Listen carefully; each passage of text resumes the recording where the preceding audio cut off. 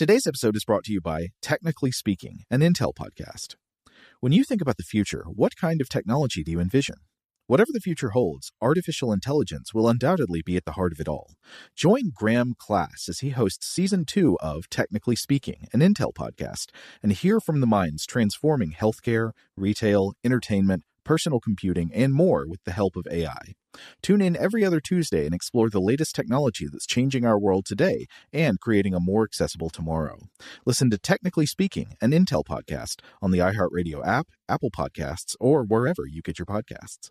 What's up, this your boy Lil Duval, and check out my podcast, Conversations with Unc, on the Black Effect Podcast Network. Each and every Tuesday, Conversations with Unc podcast feature casuals and in-depth talk about ebbs and flows of life and the pursuit of happiness. Unlike my work on stage, I tap into a more serious and sensitive side to give life advice and simply offer words of encouragement, yet remind folks to never forget to laugh. Every Tuesday, listen to Conversations with Unc, hosted by Lil Duval on the Black Effect Podcast Network, iHeartRadio app, or wherever you get your podcasts.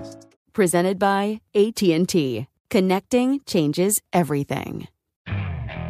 Okay, picture this. It's Friday afternoon when a thought hits you. I can spend another weekend doing the same old whatever, or I can hop into my all-new Hyundai Santa Fe and hit the road. With available H-Track all-wheel drive and 3-row seating, my whole family can head deep into the wild. Conquer the weekend in the all-new Hyundai Santa Fe. Visit HyundaiUSA.com or call 562-314-4603 for more details. Hyundai, there's joy in every journey. Rev up your thrills this summer at Cedar Point on the all-new Top Thrill 2.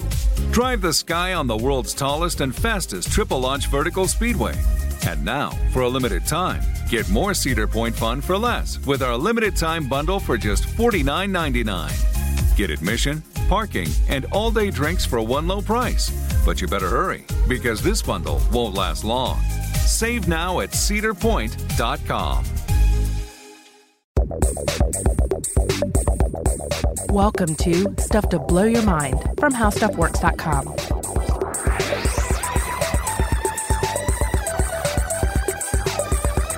Hey, welcome to Stuff to Blow Your Mind. My name is Robert Lamb. And I'm Joe McCormick. Hey, Robert, what are we talking about today? Oh, well, we're talking about thought experiments. The things that make some people really mad and make other people talk for way too long at a time. Well, the thought experiments can have both effects on an individual at the same time. That's the beauty of a thought experiment. I think so. Now, we've discussed individual thought experiments on the show many times before, but I think today we're going to try to look at the idea of a thought experiment. Yeah, on the show in the past, we've talked about specific thought experiments. We've talked about Schrodinger's cat. We've talked about the Infinity Hotel, the Ship of Theseus. Other times it comes up kind of informally. We might say that a particular paper we're talking about is more akin to a thought experiment. And I know that I've talked before about how I think of certain short stories as being more thought experiments than true narratives. I think Library of Babel, other works of a lot of the short stories of Jorge Luis Borges, as well as a number of the short stories of Philip K. Dick. There are a number of those where it's not really important who's doing what. Exactly. You're not really invested in a story per se, but the story is there to make you think, to turn some sort of weird idea on its head. They're concept-driven more than character-driven. Exactly. Now, I have to say that one of my favorite comical treatments of thought experiments is the humorous essay Schrodinger's Cat by Steve Martin, collected in his 1998 book Pure Drivel. And there's a wonderful audiobook of this as well, because Steve Martin himself is reading it. Oh, always great when you can get one read by the author. Yeah.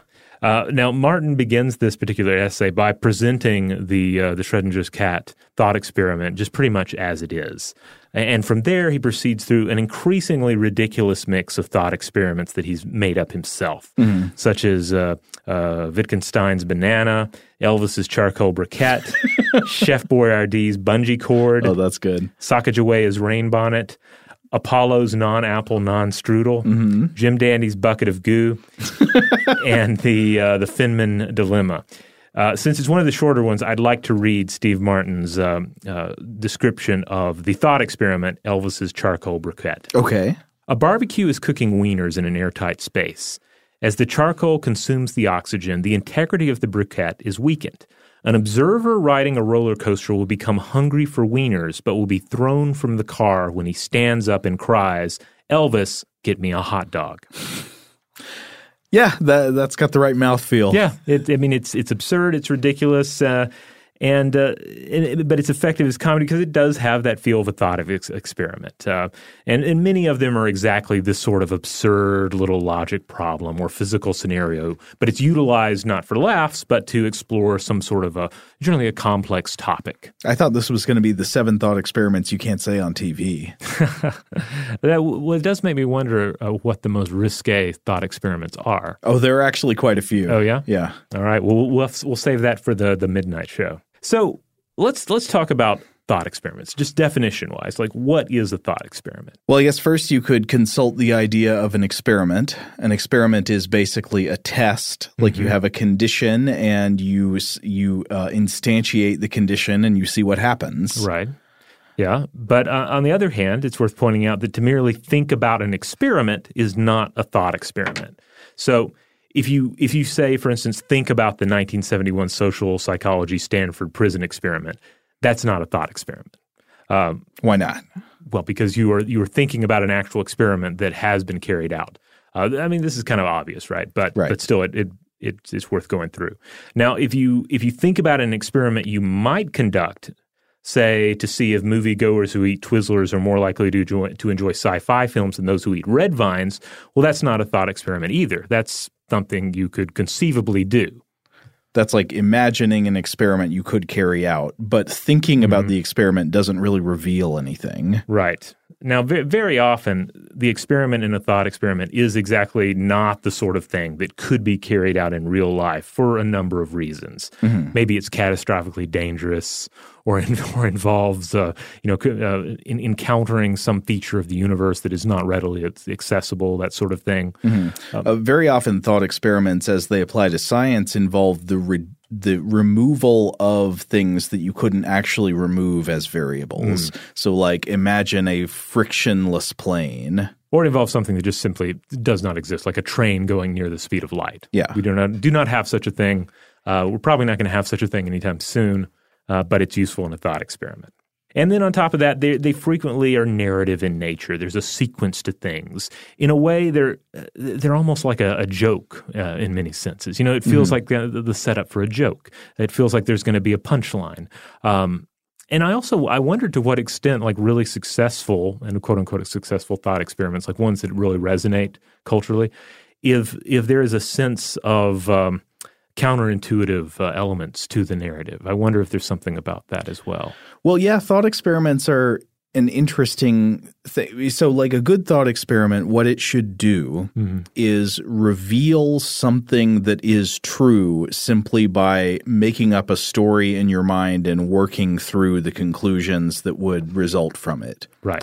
Now, often there are a lot of coincidental details of this story that do not matter. They don't have any effect on what this thought experiment reveals, if it reveals anything, and yet they can be enormously predictive of whether or not this is like a popular meme or not. Right. How well it spreads. Like Schrodinger's cat is an example. Like if it were a dog, it would probably still resonate, but in a slightly different way. But if it were just a lizard or a slug, yes, people would be far less compelled by the idea of Schrodinger's bug, but they would be far more upset by the idea of Schrodinger's child or something. So like if it's a cat, that's the bullseye. That's right in the red zone. It's like interesting enough to be killing a cat that people are on board to remember to pay attention, but it's not so troubling that you're turned off and you don't want to listen. Right. And then also the cat kind of makes it more palpable. Like if it was Schrodinger's, let's say, basilisk, it would instantly sound a little more threatening somehow.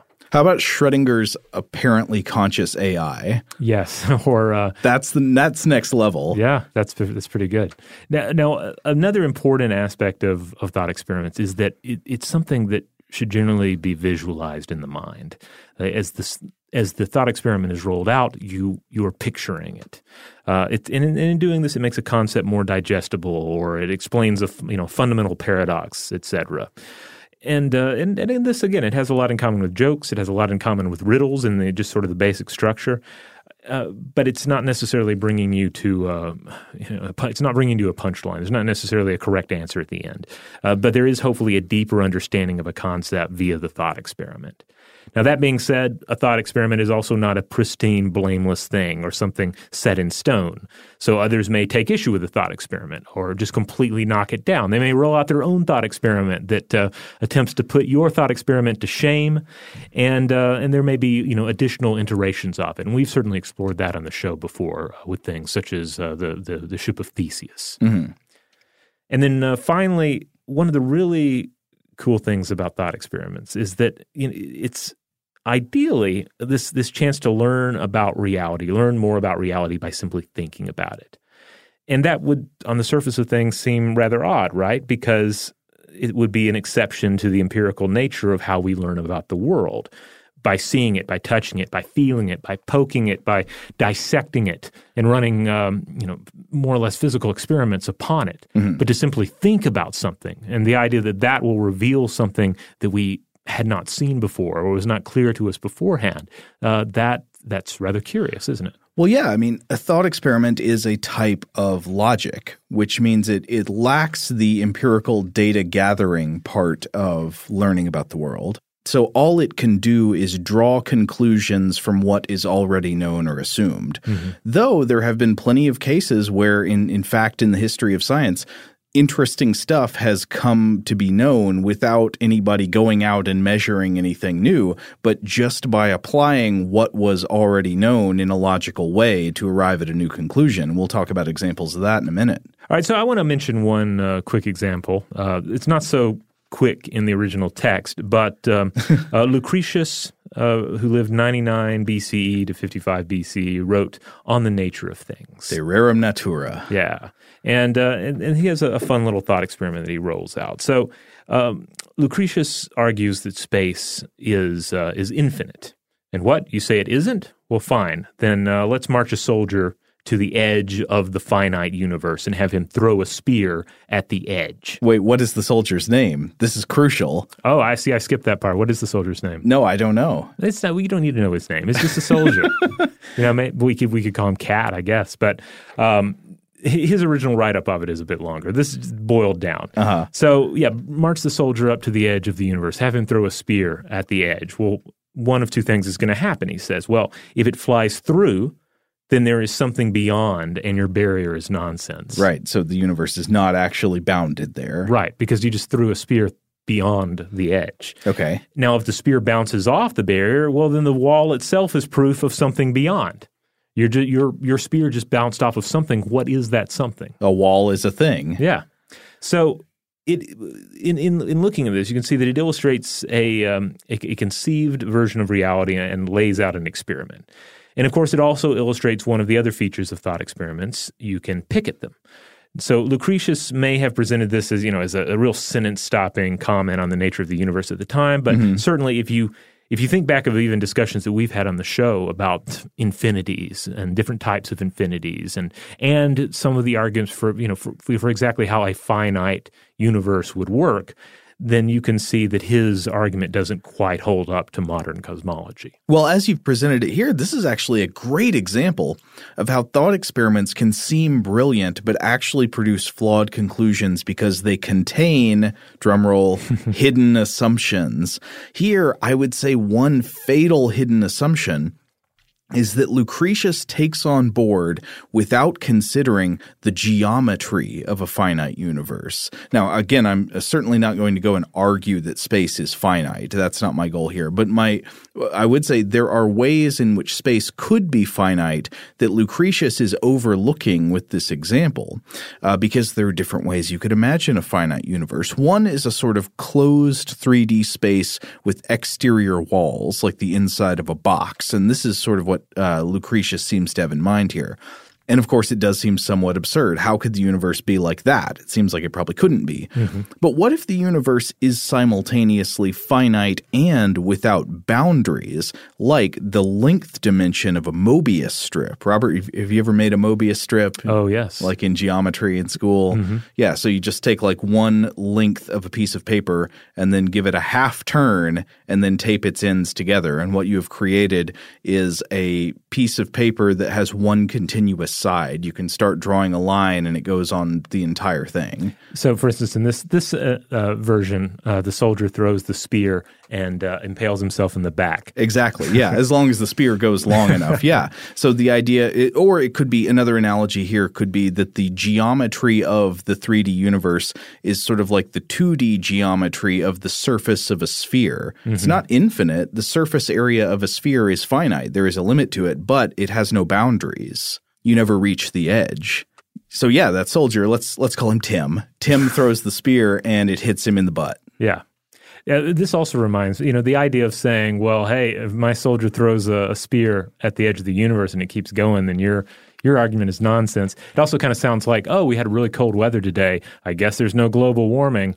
I guess there's no climate change. You're using a far simpler model than the complexities of reality to try and make your argument.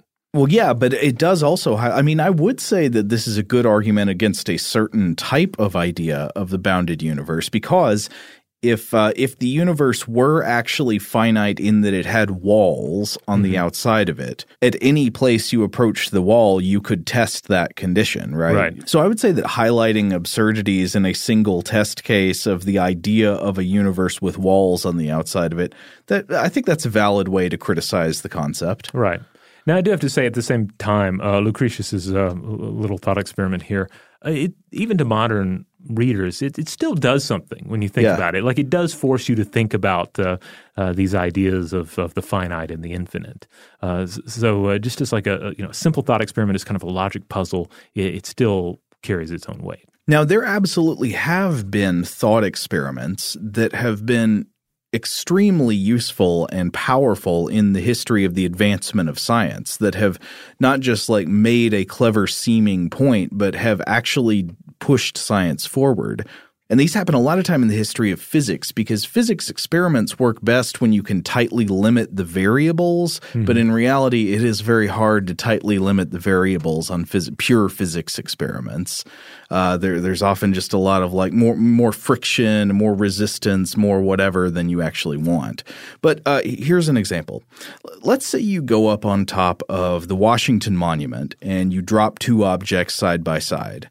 They're the same shape, but one is heavier than the other. Let's say one is a plastic DVD of Flubber, and the other is the new Criterion edition of RoboCop 2, which has a jewel case made out of lead. So which one hits the ground first? Well, ideally, they're both going to hit the ground at the same time. Right. And you know that because we live in a post-Galileo age, the post-Copernican, post-Galileo age. But this might have been kind of a shock to you if you lived in, say, ancient Rome or in medieval Europe, where it might well have been assumed that the heavier object would hit the ground first because heavier objects fall faster. For hundreds of years, the conventional wisdom was along these lines. It followed our intuitions. Like, it makes intuitive sense that a heavier object falls faster because, let's say, it's harder to push a heavier object up a hill, right? Yeah. So it would seem that a heavier object should fall to the ground through the air faster than a lighter object. This was the dominant strain of thinking also in the sphere of scholars who revered the physics of Aristotle. Aristotle wrote in his work on physics that objects have a natural motion. They have a nature, and they have motion specific to their nature, and that part of that nature is mass, and so heavier objects fall to the ground faster than lighter objects. Now, Galileo Galilei was reported by some biographers to have actually performed an experiment of this kind by, like, dropping cannonballs of different weights from a tower. But whether or not this story is true about the physical experiment, Galileo definitely showed that you don't even need an experiment to prove that there is something wrong with the Aristotelian view of falling bodies. He could show it was wrong just by dreaming up a scenario in his head. As with many of the great intellectual smackdowns in history, Galileo didn't just explain his position, he wrote a fictional Socratic-style dialogue complete with a slack-jawed fool to represent the opinion he was attacking, and that fool is named Simplicio. That's pretty good. Then he's got a smart guy named Salviati to represent his own point of view, and this was in Dialogues Concerning Two New Sciences in 1638.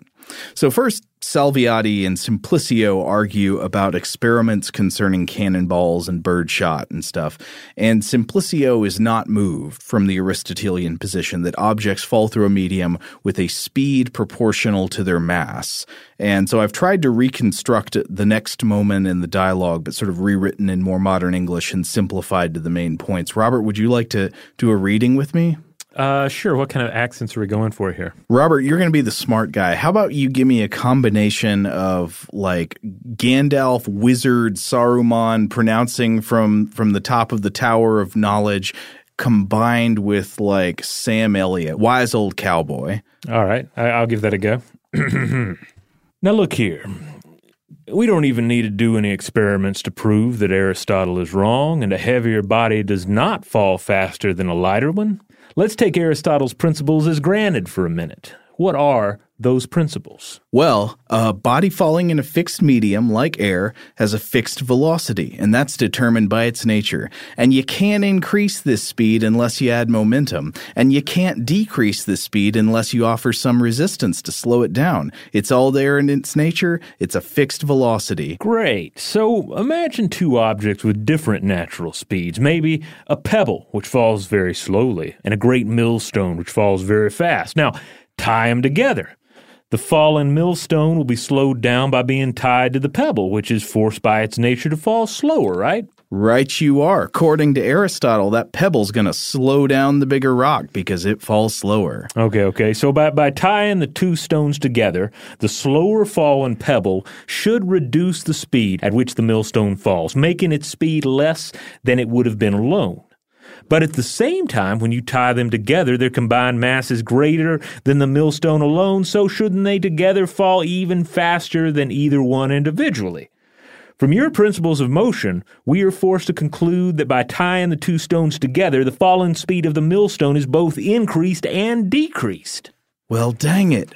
I am stumped. All right, so that's pretty fun because it basically illustrates how he's created kind of a little political cartoon right here, right? Right.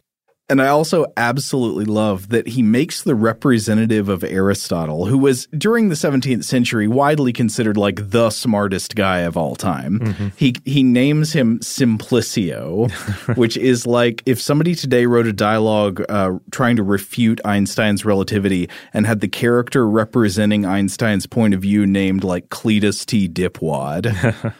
But anyway, Karl Popper apparently wrote of this thought experiment, quote, one of the most important imaginary experiments in the history of natural philosophy, and one of the simplest and most ingenious arguments in the history of rational thought about our universe.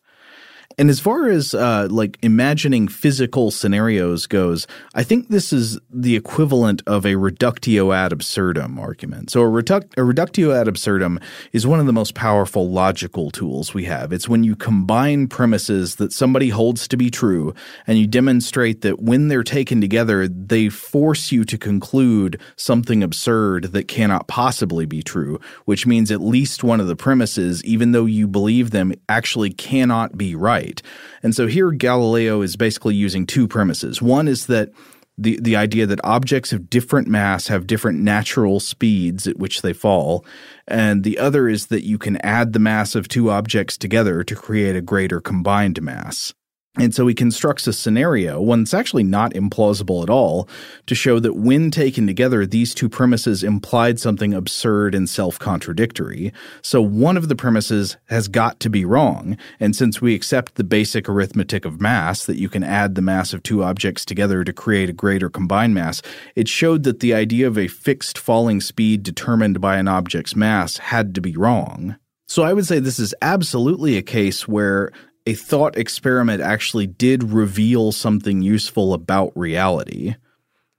Though, of course, it's helpful as well that you could go out and test this with physical objects later.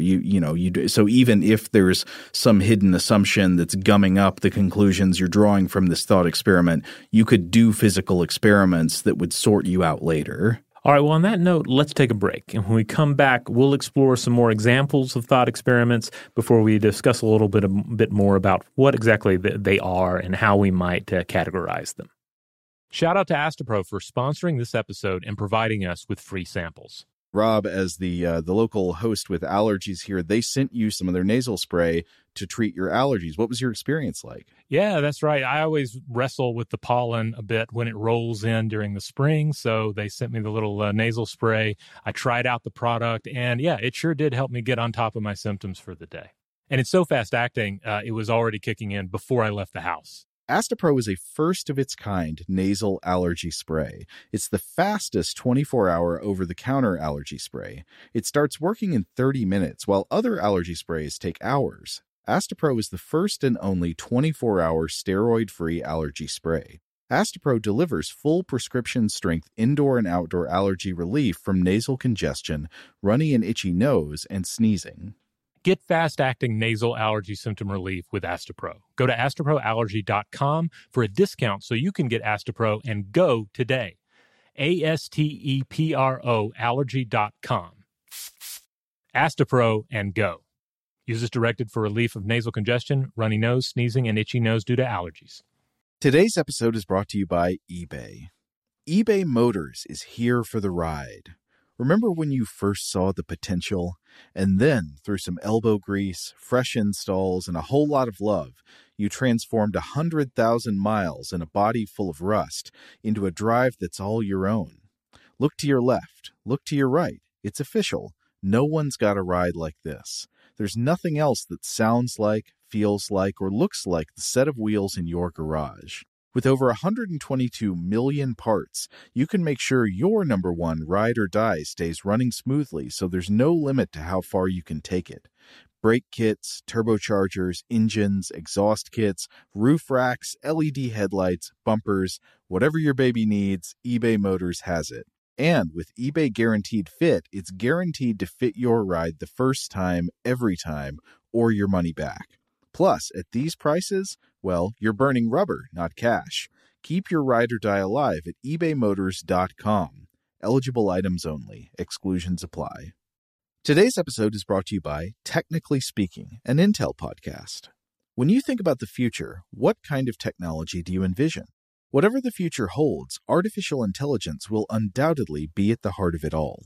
Join Graham Class as he hosts Season 2 of Technically Speaking, an Intel podcast from Ruby Studio in partnership with Intel.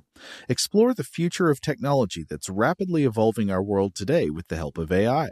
There's still so much work and research needed to fully understand the power and potential of AI, and Intel is at the forefront of implementing AI in revolutionary technology that's changing the world we live in for the better.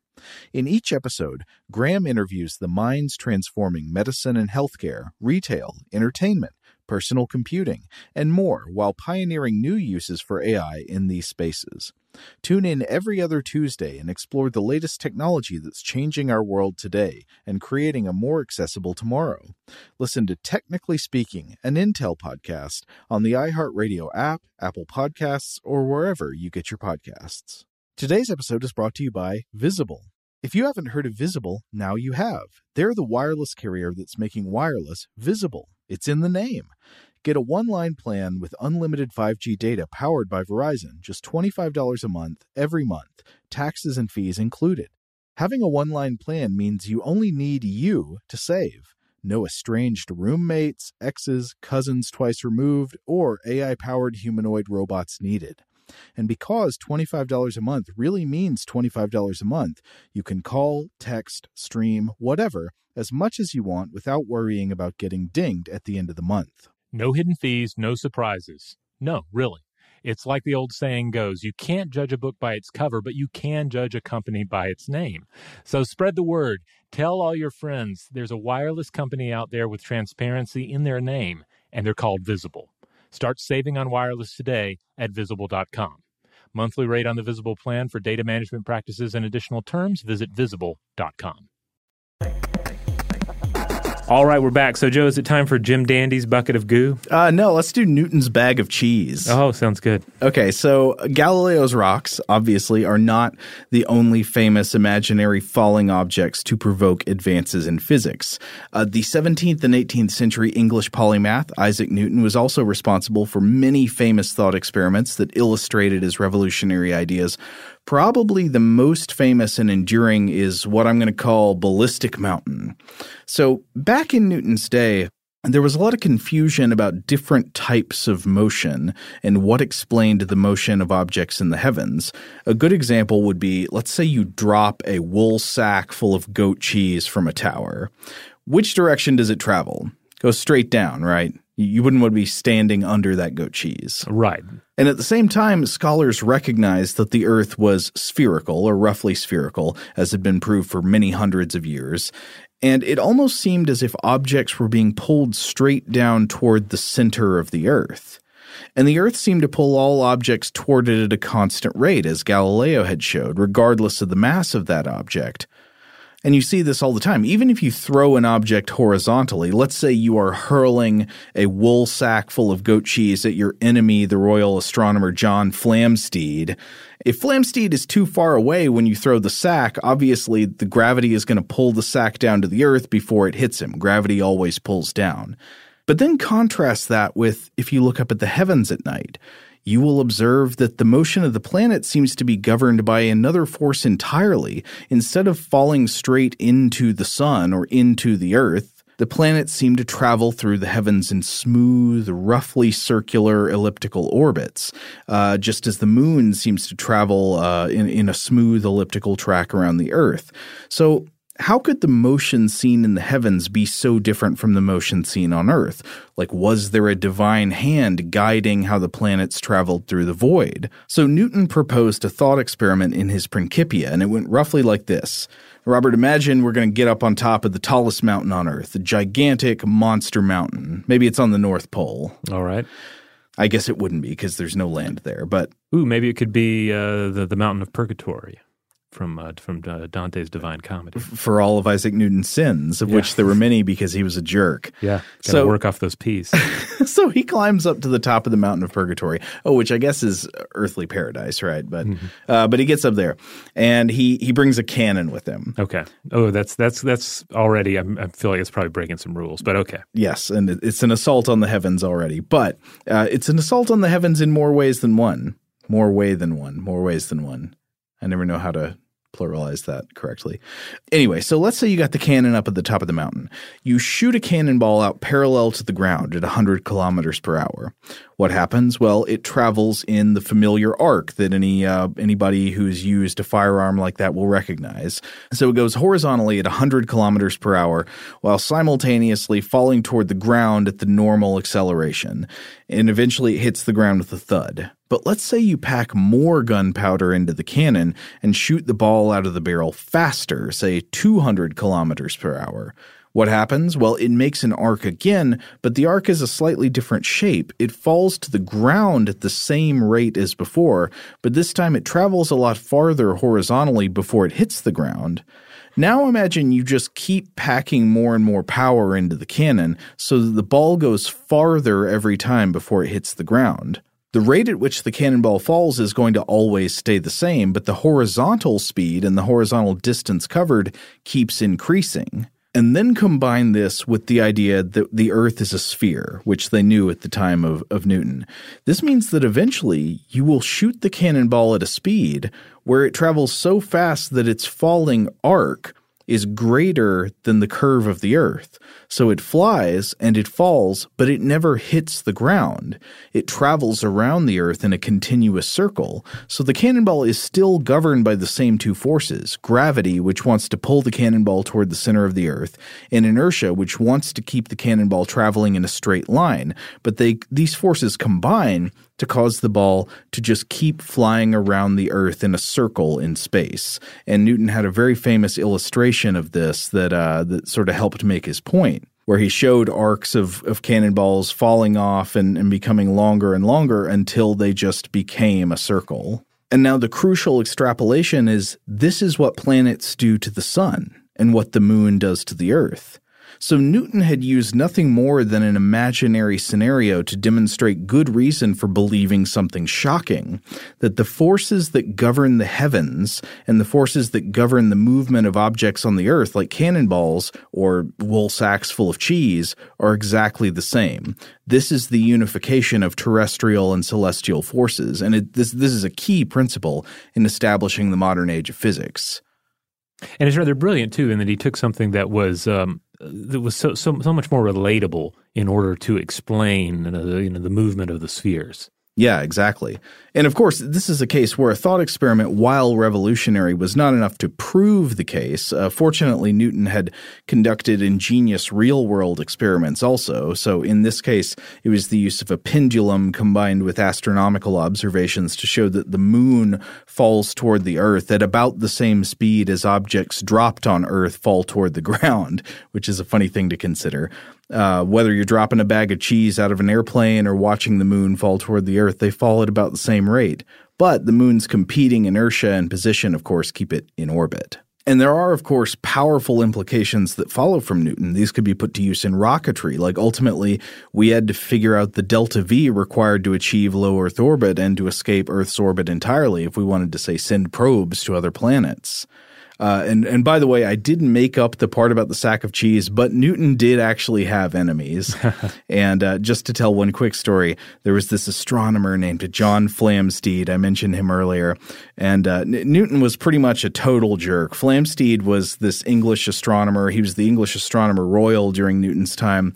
And he was working on a catalog of objects in the heavens. And Newton wanted access to Flamsteed's catalog. Basically, he wanted data so he could use it to prove his theories, but Flamsteed wasn't done putting it together yet, believing it wasn't ready for publication. So Newton constantly harassed and bullied him to get this information. He eventually threw his weight around with the English royalty to get Flamsteed's catalog published early before it was ready, which Flamsteed did not like at all. There's also a story that Newton, as the president of the Royal Society, went to the Royal Observatory to inspect Flamsteed's equipment, and they got into a fight.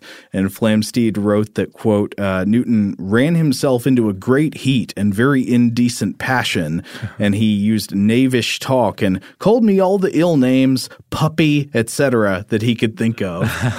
So, like, Newton's out there, like, screaming at other scientists, calling them puppies. Oh, just making a real ass of himself, yeah. Anyway, shows that even some of the smartest people ever are not above, puppy calling.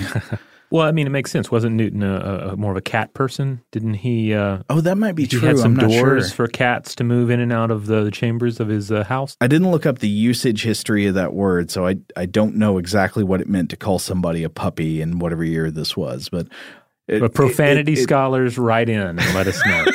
Yeah, what does that mean? Did he just literally mean like a young dog? I hope so. That's a funny interpretation. Well, it sounds like knavish talk either way. Totally.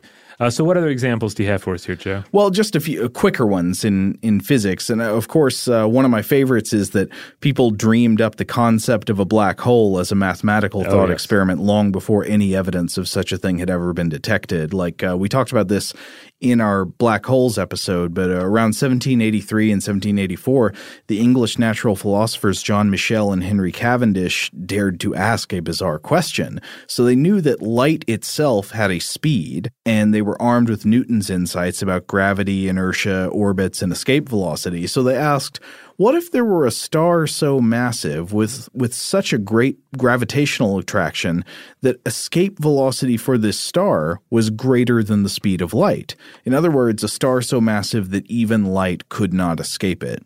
And this was perhaps the earliest formulation of the concept of a black hole, which would later be developed by so many other important astrophysicists, Carl Schwarzschild, Chandrasekhar, Oppenheimer, and others. And if you want more on that, we have a whole episode about it from earlier this year. Oh, yeah. We did a 3-parter on black holes. Then, of course, thought experiments are huge in illustrating the concepts of relativity and the speed of light. Like Einstein is famous for influential thought experiments. But we shouldn't just focus on the ones that have been very influential in physics because, of course, thought experiments are probably even more common in philosophy than they are in physics, even more common in I don't want to be insulting to philosophy because I value philosophy, but I would say even more common and less often useful. They can still be illuminating, but I think we need to realize that especially in scenarios where we can't actually test the conclusions of a thought experiment in any kind of way, we should be careful that thought experiments don't cloud our thinking more than they reveal.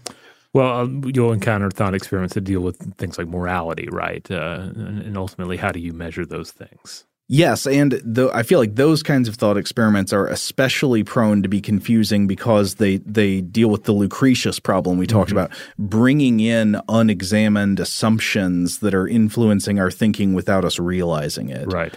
So I think we should mention just one example of a prominent, extremely controversial thought experiment in philosophy. There's been a mountain of debate on this one, so I know we're not going to be able to do it justice in the time we have. We'll try to give it the best, quickest version we can. So this is John Searle's Chinese room thought experiment. Robert, I know you must have encountered this one before. Oh, yeah, this is a big one. Yeah, so the question is, we know we can program computers to mimic the intelligent behavior of humans, but would it ever be possible for a computer to truly understand something, or can it only simulate understanding? And this is often taken as sort of an analog of the question of can machines be conscious? Right, and we've discussed this quite a bit on the show before. Maybe not specifically this thought experiment, I don't recall offhand, but just the idea that, if a robot may know what it is to stub one's toe, but does a robot really know what it's like to stub your toe? Like, does it have that experience? Does it have that knowledge? Can it sort of hold the information in its hands and squish it around? We know it can act like it understands what it means to feel pain, but does it really understand what it means to feel pain? Right. So the American philosopher John Searle proposed a thought experiment to answer this question in the early 1980s. I think it was first in the year 1980. And his work asked us to imagine the following scenario. You ready to go there with me, Robert? Let's do it. Okay, so imagine you are an English speaker that does not understand a single word of written Chinese. Absolutely nothing. Okay. Then you are locked in a room with a slot in the wall, a pencil and paper, and a giant book of instructions written in English. Now, every now and then, someone from the outside slips a piece of paper through the slot in the wall, and it has a string of Chinese characters written on it. And then you look at this piece of paper and you consult your giant instruction manual. And the manual tells you, given certain Chinese character inputs coming through the wall, which Chinese characters to write on a piece of paper and put back out through the slot in the wall. So you write down what the instructions tell you to write based on what has come in, and then you slip the output through the slot. Now, Searle says that in this scenario, with a sufficiently powerful instruction manual, the person in the room would be able to simulate being able to understand the Chinese language, despite not actually understanding a single word of it. The person is just an operator. They're just blindly copying symbols from a rule book. They don't understand what any of the symbols mean. So in the same way, Searle says that this gets extrapolated to any computer program that would supposedly pass the Turing test, which we've discussed the Turing test on the show before, but basically it means to be able to have a text-based conversation with the human such that the human would believe that the machine they were chatting with was actually human as well. Can you fool a human into thinking you're a human by talking to them through text? And Searle says it doesn't matter how convincingly the computer simulates being able to have a conversation in any language. It's still like the non-Chinese speaker in the Chinese room. It can't really understand what it's doing. It's only blindly following instructions that create an illusion of understanding where true understanding is impossible.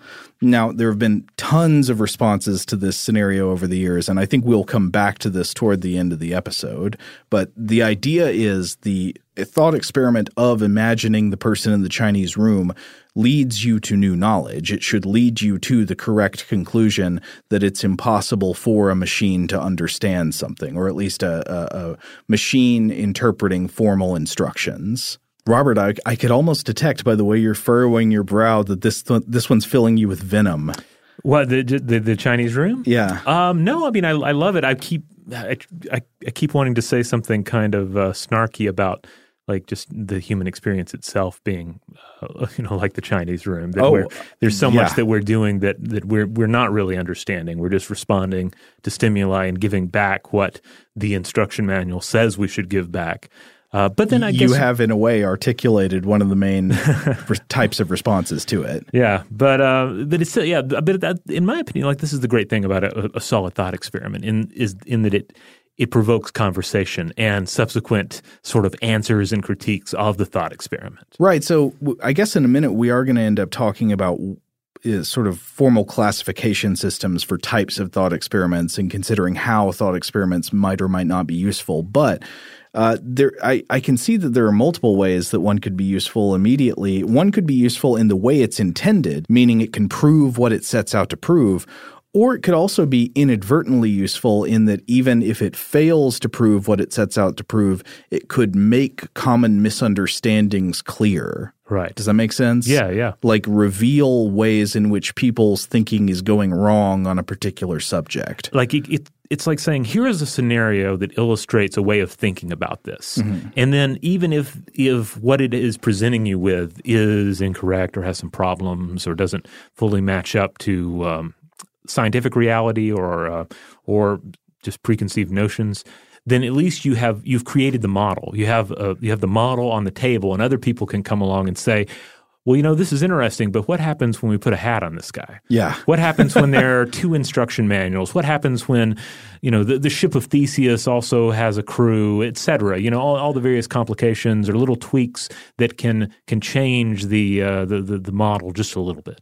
I think sometimes thought experiments, even if they fail at proving what they set out to prove, can be useful in the same way that introducing terminology to a discussion can be useful. Just because, like, if you put an image to something or put a name to something, that makes it easier to understand what it is you're talking about. Right.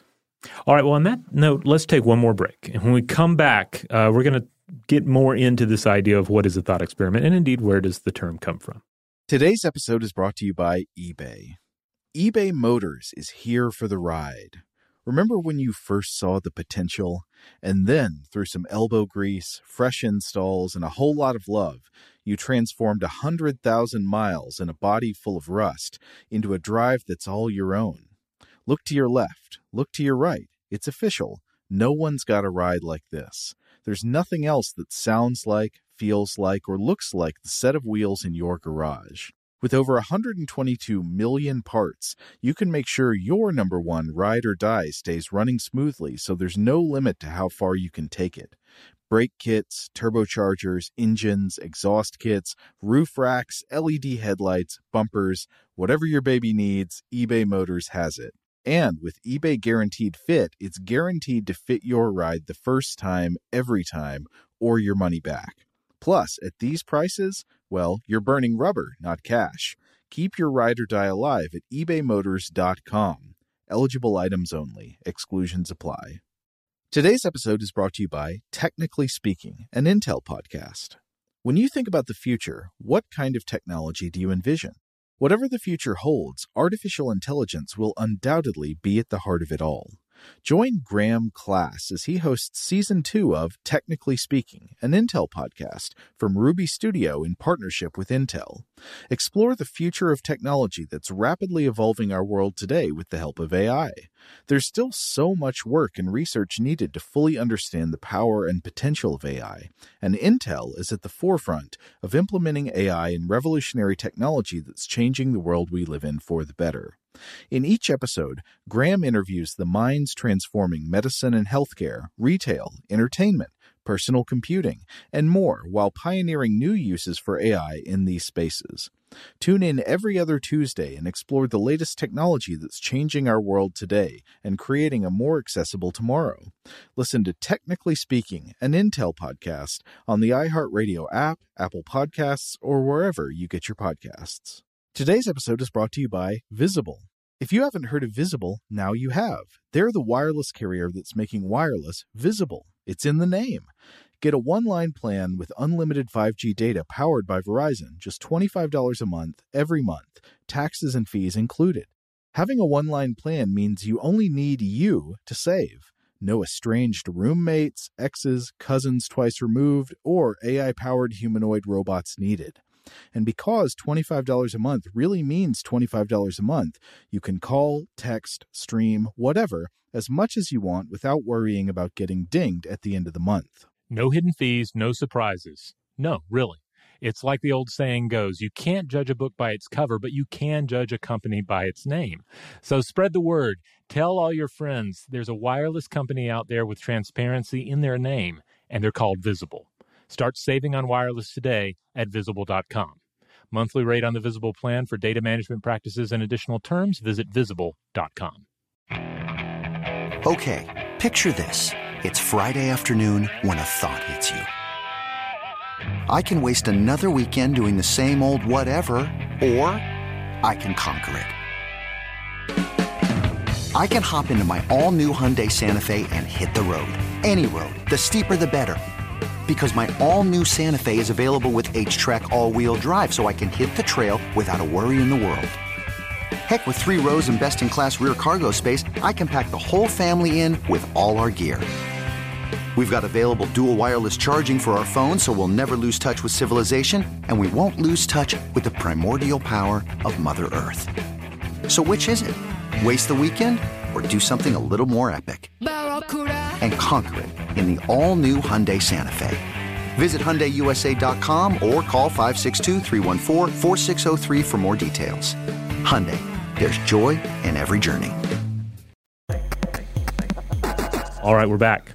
So in looking at the history of thought experiments, were you able to find the oldest one on like a cave wall? No, but I mean, we kind of end up getting into a similar situation when we start trying to think about this, because certainly we know that thought experiments were employed by pre-Socratic philosophers. So this would have been before the life of Socrates, before 470 BCE. Mm-hmm. And thought experiments, or things that were essentially thought experiments, were popular throughout the Middle Ages and, of course, came into their own in the 17th century and the centuries to follow. The term itself is often attributed to one Ernst Mach, who lived 1838 through 1916. He was an Austrian physicist and philosopher. And they point this out because he used the term, let's see if I get this right, Gedankenexperimente. But it seems, though, that it was already in use by the time he used it, and it may have derived from the Danish Tankeexperiment. And then it turns out that Georg Lichtenberg, 1742 through 1799, he discussed, quote, experiments with thoughts and ideas. It's funny, all of these are coming after the advent, after Galileo. Yeah. So Galileo and Newton and people had already been using these. As we said, they weren't the first to use them, but they used them in really profoundly influential ways in real science. Yeah. So it's kind of like we're looking at 3 phases here. There's the phase where people are actually calling it a thought experiment. There's the phase where people are using them to great effect. And ultimately, I think if you go back further in time, you get lost in the mists of earlier history. I think it's fair to say that thought experiments are generally a more refined idea of something that we just do as humans, an internal simulation of observed empirical data and processes. Yeah, trying to run an experiment in your mind, given what you know. Right, and I can imagine this is kind of getting into the territory of our other show, Invention, which everyone can learn about at inventionpod.com. It's a podcast about inventions and where they come from. Subscribe now. Subscribe now. Right now. Seriously, stop and go and subscribe. But you can imagine with any of these inventions, even some of the ancient ones that we've talked about, there is a thought experiment level that is in play. Mm-hmm. But I don't think it's a great stretch to imagine some of these ancient inventors and inventive minds essentially engaging in thought experiments. Oh, well, yeah. I mean, that's an interesting way of putting it, that you have to sort of before you create a tool, you have to imagine what would happen if you used something of a certain shape in a certain way without having seen something like that done before. Right. But then again, of course, we go back to what we said earlier about how just envisioning an experiment that you could carry out is not in and of itself a thought experiment. But it's still kind of the roots of the thought experiment, right? in terms of thinking about, like, what are some taxonomies we can refer to for thought experiments? There are basically various ways you could categorize thought experiments, but there's not really a fully agreed upon standard so much. Obviously, you can categorize them by the discipline that they stem from. So here are a bunch of physics thought experiments. Here's some quantum physics thought experiments. Here's some economic thought experiments, psychological thought experiments. We could also break them up based on their features, I guess. But I'm not really sure that does any good because, again, if it's a cat or a dog or a basilisk, it doesn't matter. That's just some flavoring that's added to the little story of the thought experiment. Well, I'm already seeing in the examples we've discussed so far one clear distinction that emerges, which is the thought experiment that shows the absurdity or contradictions inherent in some pre-existing idea versus the thought experiment that demonstrates a new conclusion or reveals new knowledge based on premises you already accept. Right. And that's where we come back to Karl Popper, who we talked about briefly earlier. Karl Popper was an Austrian-British philosopher and professor. He lived 1902 through 1994. And this is basically how he divided up thought experiments. He said there are basically three types. Heuristic, in other words, to illustrate a theory. Okay, so this would be the kind that just helps clarify what you're talking about, gives people something to picture. Right. And you could argue that maybe, I don't know, I'm not quite sure how Newton's canon would fit in there. Was that just to illustrate, or did he actually prove something using the image of the canon? Well, you could also argue that it falls into the next category, right? Critical, against a theory, because he's kind of playing with preconceived notions about how these things would work, right? Well, I guess, yeah, it does challenge the idea that there are different mechanics at operation in the heavens than there are on the earth. Mm-hmm. And now the Karl Popper's third category then is apologetic, in favor of a theory. Okay, so you've got the kind that illustrates, the kind that challenges, and the kind that argues in favor of. Right. Now, on a similar note, you have Canadian philosopher of science James Robert Brown, born 1949, still alive and kicking as of this recording. And he's divided thought experiments into two major categories along similar lines, constructive and destructive. Okay, those are the broad categories. Okay. And then there are some subtypes to the destructive category. Mm-hmm. So there's contradictive. This is a thought experiment that points out a contradiction to a given idea. Then there's paradoxical. So you have a thought experiment here that shows how a given idea is conflicting with a commonly held belief. Mm-hmm. Then you have the underminer, a thought experiment that actively undermines an idea. And then there's the counter thought experiment, a thought experiment that serves as a rebuttal to another thought experiment. I think I generally would find that thought experiments are more often sound when deployed as destructive or critical tools than as constructive or apologetic tools. And I think this is because, of course, as we know, thought experiments do not provide new data or new evidence of anything. They only illustrate logical relationships between things that we already know or already believe. So they can take existing knowledge and use that to extrapolate to new knowledge, but it's much easier to use them in a way that's reasonable to demonstrate a contradiction between existing pieces of knowledge or principles, the extended version of the reductio ad absurdum. These are, I think, some of the most powerful uses of thought experiments when they have the power to clearly show that things that you already believe or accept or are, bound to accept are in fact self-contradictory. All right, so let's get down to one of the questions that is often discussed here regarding thought experiments. People say, well, do they really tell us anything? Oh, yeah. Some people hate thought experiments. Yeah. They get really just riled up because it's like, it seems like this navel-gazing kind of thing. Like, if you're not going to go out and do physical experiments in the physical world, what are you even talking about? Why are you wasting your time? Yeah, armchair science is one of the criticisms that's often thrown out regarding thought experiments. But, of course, thought experiments have been really useful in the history of science. As we've talked about before, a lot of important advances in the history of science have been before they were confirmed, in fact, by physical experiments, were predicted by thought experiments. This is a very common feature, especially in physics. I mean, you could even say, in fact, that there are whole realms of physics today, probably what you would call theoretical physics. You often hear this division of theoretical physics and experimental physics. There's all this stuff in theoretical physics right now that we don't have a way of testing with physical experiments yet. And you can kind of try to make your arguments one way or another stronger about string theory or something like that, but we don't have a test for it yet. So you could say that all of that is in a way a type of mathematically elegant thought experiment. But if you go back and look at, Newton and Galileo and all this, and certainly Einstein, there's no denying that thought experiments have been extremely useful and productive in the history of physics. But thought experiments can sometimes also, as we've acknowledged, be confusing and misleading, even though they are other times illuminating. A favorite of ours on here is, of course, Daniel Dennett. Mm-hmm. He likes to highlight the different kinds of thought experiments that try to leverage our intuitions into new discoveries simply by tightly controlling the variables of an imagined scenario. And some of the most famous thought experiments in history actually, I think, maybe confuse more than they illuminate. I don't want to put words in his mouth, but I think Dennett would say this about Donald Davidson's Swamp Man, which we discussed in our Ship of Theseus episode, or Searle's Chinese Room, which maybe we should come back to now. So we explained Searle's Chinese Room earlier with the person exchanging the symbols in the room and the question of, does the person in the room who doesn't speak Chinese but can simulate perfect conversational output in Chinese by following this instruction manual, does that person really understand Chinese?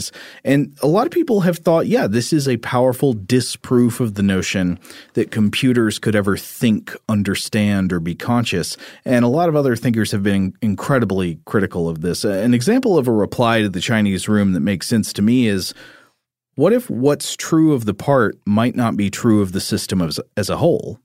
So imagine again this person in the room. The person in the room doesn't understand Chinese, and thus the responses they produce are not meaningful to them. But you could argue that the room itself, the set of instructions, combined with the memories and sensory experiences and logic that went into the creation of the instructions, and the human operator, and the pencil and paper, taken together perhaps do understand Chinese.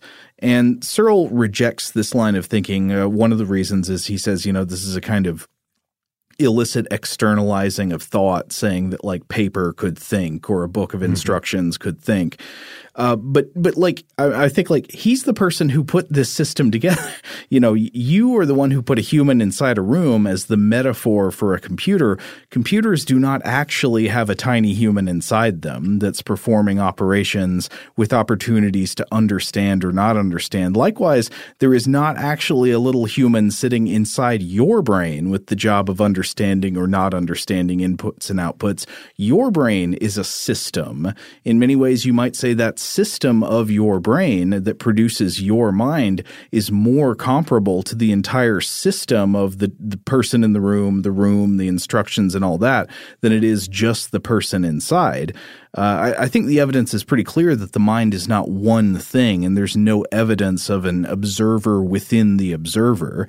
The mind is at the very least a system of information processing, but also storage, inputs and outputs all working together. There's no evidence of a pilot inside who does all of the final understanding, right? That's right. As simple as it would be to imagine that, because it would reduce whatever we're trying to figure out. It would reduce it to a person. Yeah. It would get it back into that kind of, Neolithic mindset. And so I think this – now I certainly don't want to say that I'm not like casting aspersions on John Searle. I'm sure he is a very brilliant man, much smarter than me, and there's been a lot more complex back and forth on this. But just as somebody who's read about this a good bit, it seems to me like this is one of those thought experiments that needlessly churns up confusion just by bringing in a lot of unnecessary assumptions and the connotations of the imagery you use in the thing. Like we've got a person inside a room that's making you think of analogies to a person sitting inside the computer or an observer inside the observer in the brain. Right.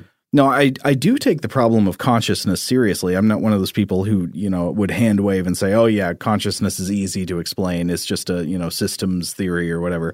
But I don't think the Chinese room proves machines can't think or understand or have intentional or meaningful internal representations or be conscious. I think that's still an open question. And to my mind, the Chinese room experiment is one of these thought experiments that creates a lot of confusion by the hidden assumptions it imports with its central imagery. I don't know. Am I being unfair?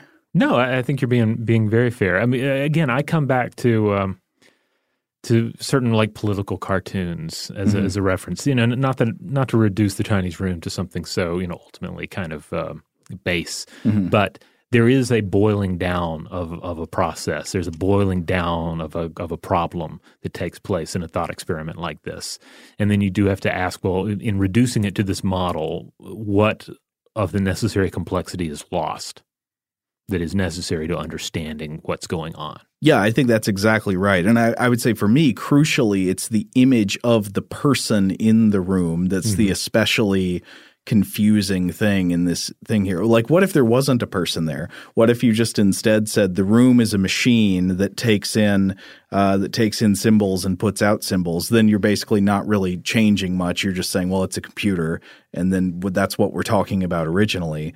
But anyway, so we mentioned Daniel Dennett. He's written extensive criticism of the Chinese room. I think this was even the context of his coinage of the term intuition pump, which is the title of one of his books, Intuition Pumps. Dennett writes, quote, "Intuition pumps are cunningly designed to focus the reader's attention on the important features and to deflect the reader from bogging down in hard-to-follow details. There's nothing wrong with this in principle. Indeed, one of philosophy's highest callings is finding ways of helping people see the forest and not just the trees. But intuition pumps are often abused, though seldom deliberately." Now, of course, Dennett himself has played with thought experiments before. Absolutely. I'm instantly reminded of it was almost kind of a little short story he wrote about was it a robot with a human brain? Wonderful. Yes. Yeah. The Where Am I? Yeah. I think it was called.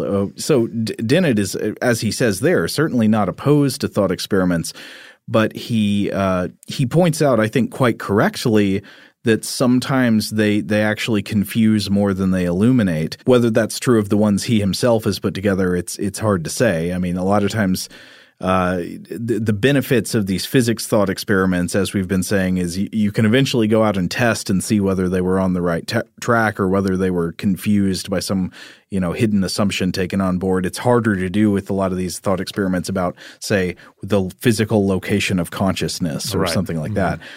So one example from Dennett's book, Intuition Pumps, that we talked about in our Ship of Theseus episode, do you remember the Swamp Man? Oh, yes, of course. Yes. Because it's essentially Swamp Thing from the comic books. Right, yeah. So this was an example of, Dennett explaining how intuition pumps can go wrong. And again, intuition pumps are just thought experiments that rely on our intuitions that don't take specific data on board, really.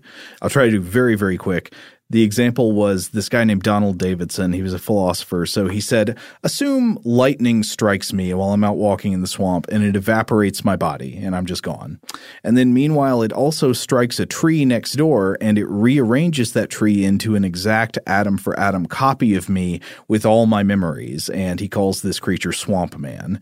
And so he asks, is that copy really me? Davidson says, is it really friends with my friends, even though it has never met them before? Does it really know what a banana tastes like, even though it has never tasted or even touched one? This was offered, I think, to interrogate the question of how the history of an object is related to the identity of that object. Right. Is a thing that is an exact copy of you that behaves exactly like you but hasn't been where you've been and done what you've done.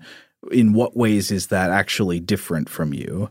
But Dennett responds to this story by saying, this thought experiment might not actually reveal all that much. And as a point of analogy, he asks us to consider the cow shark. So the cow shark, again, it's created when a normal cow gives birth to an animal that is atom for atom exactly like a shark that you would find swimming in the ocean. And he asks, now, is this newborn animal a cow or a shark? Oh, but also take on board that it has cow DNA in all of its cells. Now, a question like this, it might do something useful. Like it might help us identify what features we think are important when we use words like cow and shark, but it really doesn't reveal anything about biology or about the world. You know, you're not going to get new information about reality from it. I think the best it could hope to do is help us figure out what we mean by words. And not to say there isn't a value in that, but yeah, that seems to be about all that it does. Yes. So Dennett actually arrives at a claim. He says, quote, "The utility of a thought experiment is inversely proportional to the size of its departures from reality." That's why he's saying, you know, Swamp Man just doesn't seem to be all that useful in understanding what it means to be a physical object like a person, because something like that is never going to happen in reality. I also, and I felt this way before too, I also feel like Swamp Man is just a little too complicated. Mm-hmm. Like, just use Star Trek. Just say Captain Picard teleports down to Planet X and then back up to the Enterprise. Like, what happens when he hangs out with his friends? What happens when he plays the flute, et cetera? Well, I guess it's the same problem either way. Yeah. But to answer that question, you're using your intuitions, which are trained on a world where that never happens. Mm-hmm. So your intuitions just don't do much there. They are not honed to solving this kind of problem. Your intuitions are much more useful in, say, like combining premises about how things fall and stuff like that. Right. Because actually you're quite experienced with falling, and you can combine that with observations about gravity and stuff.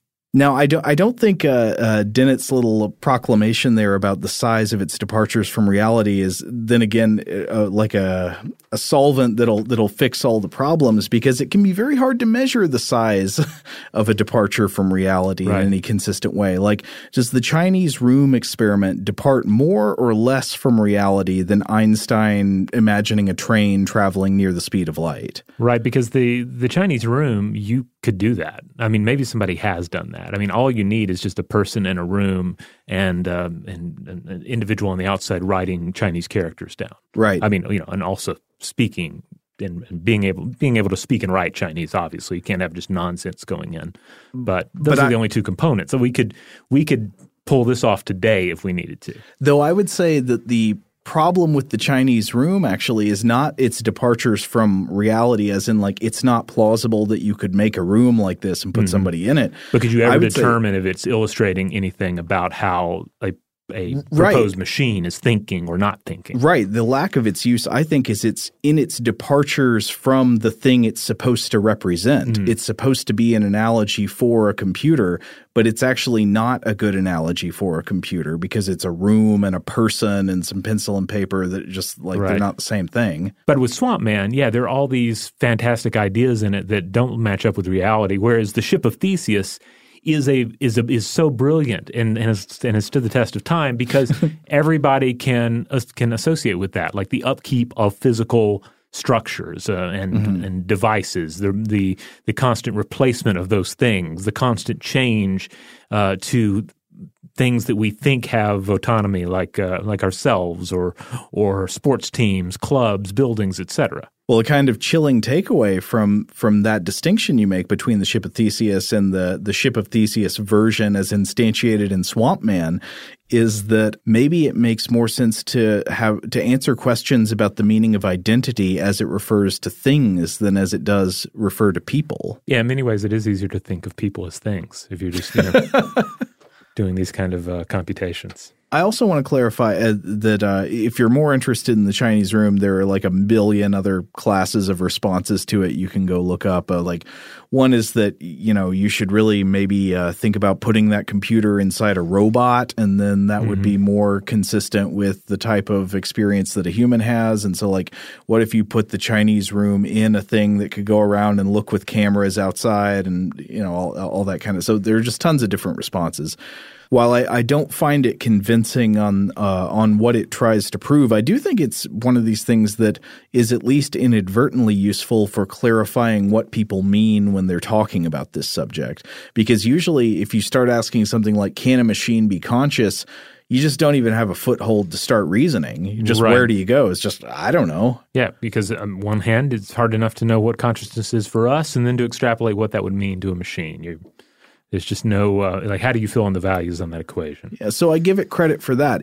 I don't think it solves the question, but it does give you a first place to start climbing where you can even contemplate what it would mean to solve this question. Now, to return back just to the idea of what is a thought experiment, what isn't a thought experiment, I do want to refer to just a few ideas that have been pointed out by Dan Falk in his Ian article, Armchair Science, Thought Experiment Played a Crucial Role in the History of Science, but do they tell us anything about the real world?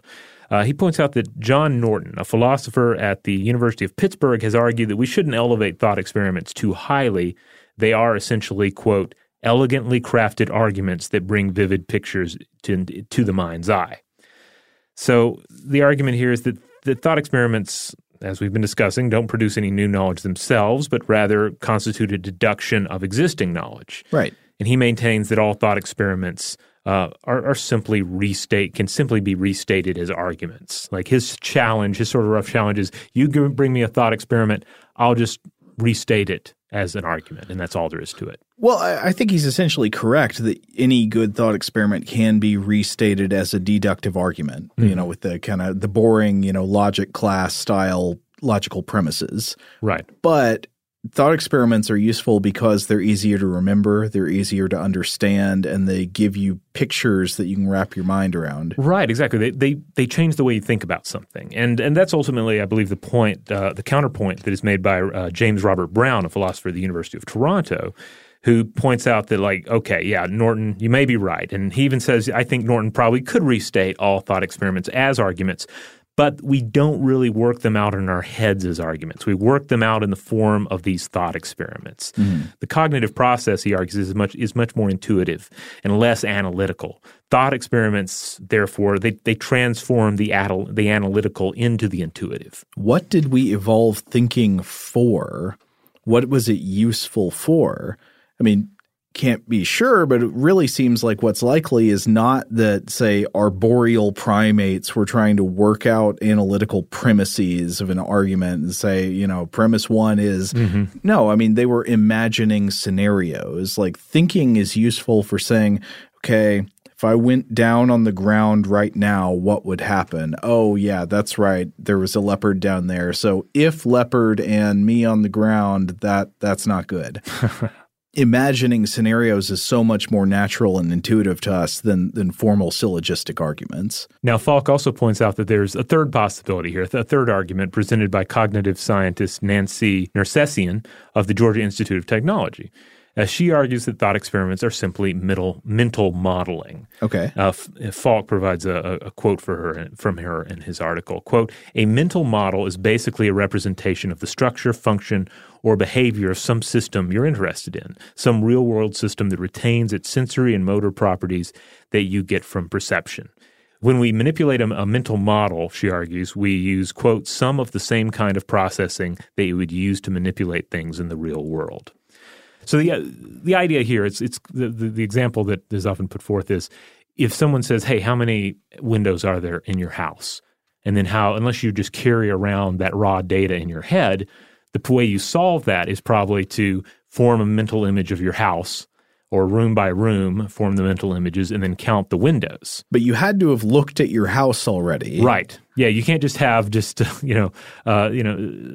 experimental knowledge. Like, you have to have some real knowledge. You have walked through your house. You've seen your house, and that's what you're using to reconstruct this model.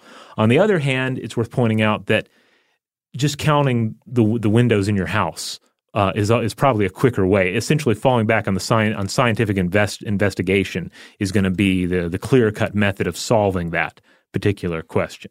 Yes, especially if you care about getting the right answer. Right, yes.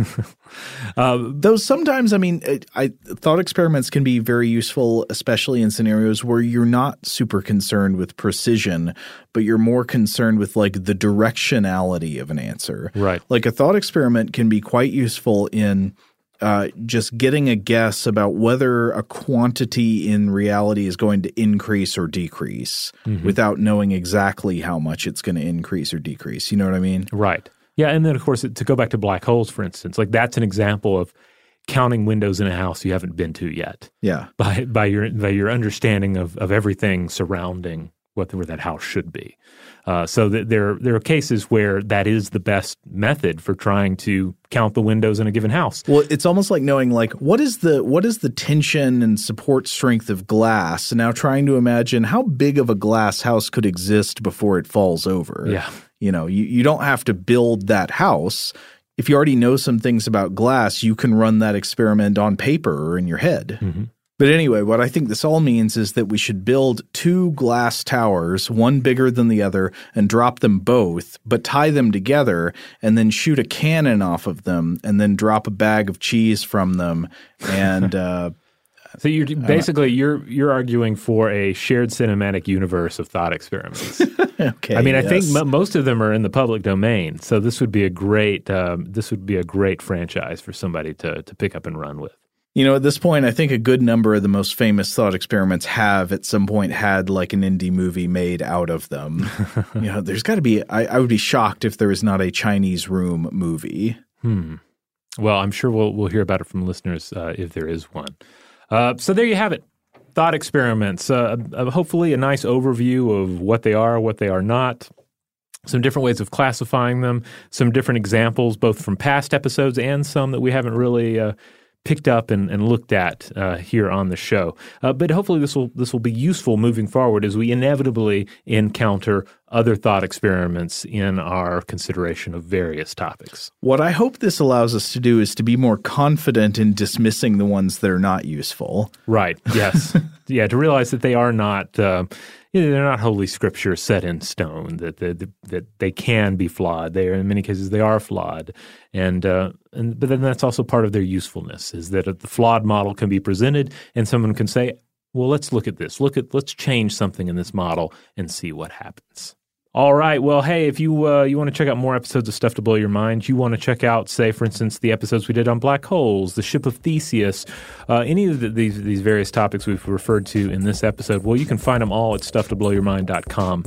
That's the mothership. That's where you'll find them all. That's where you'll find links out to our various social media accounts. You'll find a tab for our store, a place where you can buy merchandise with cool shirt designs, stickers, etc. It's a cool way to support the show. And another way to support the show is to simply rate and review the show wherever you have the power to do so. Big thanks, as always, to our excellent audio producers, Alex Williams and Tari Harrison.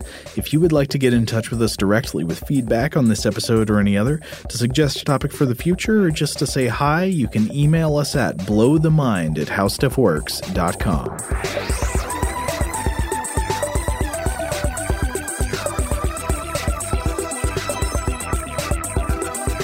For more on this and thousands of other topics, visit howstuffworks.com.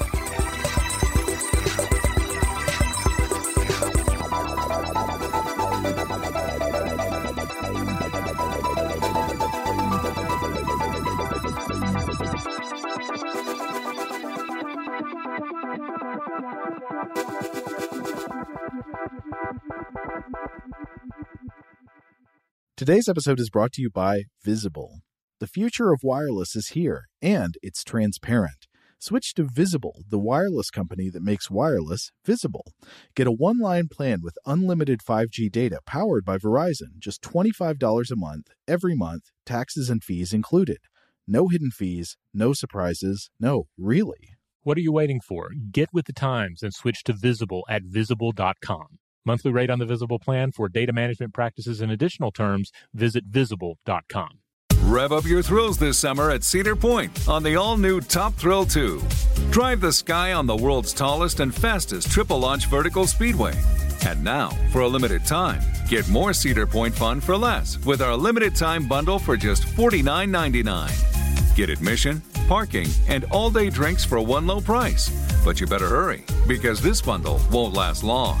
Save now at cedarpoint.com.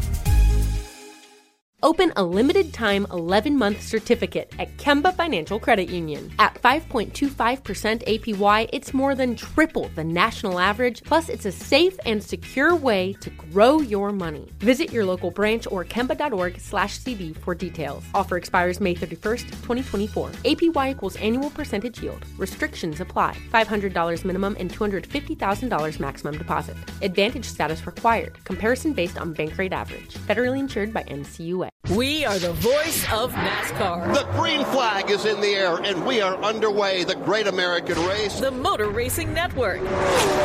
NASCAR Cup, Xfinity, and Craftsman Truck Series Racing live on your hometown radio station and MRN or NASCAR.com. Martinsville, Talladega, the Chicago Street Course. We have the side-by-side action and last lap passes for the win. Photo finishes. Ryan Blaney will win. The voice of NASCAR, the Motor Racing Network.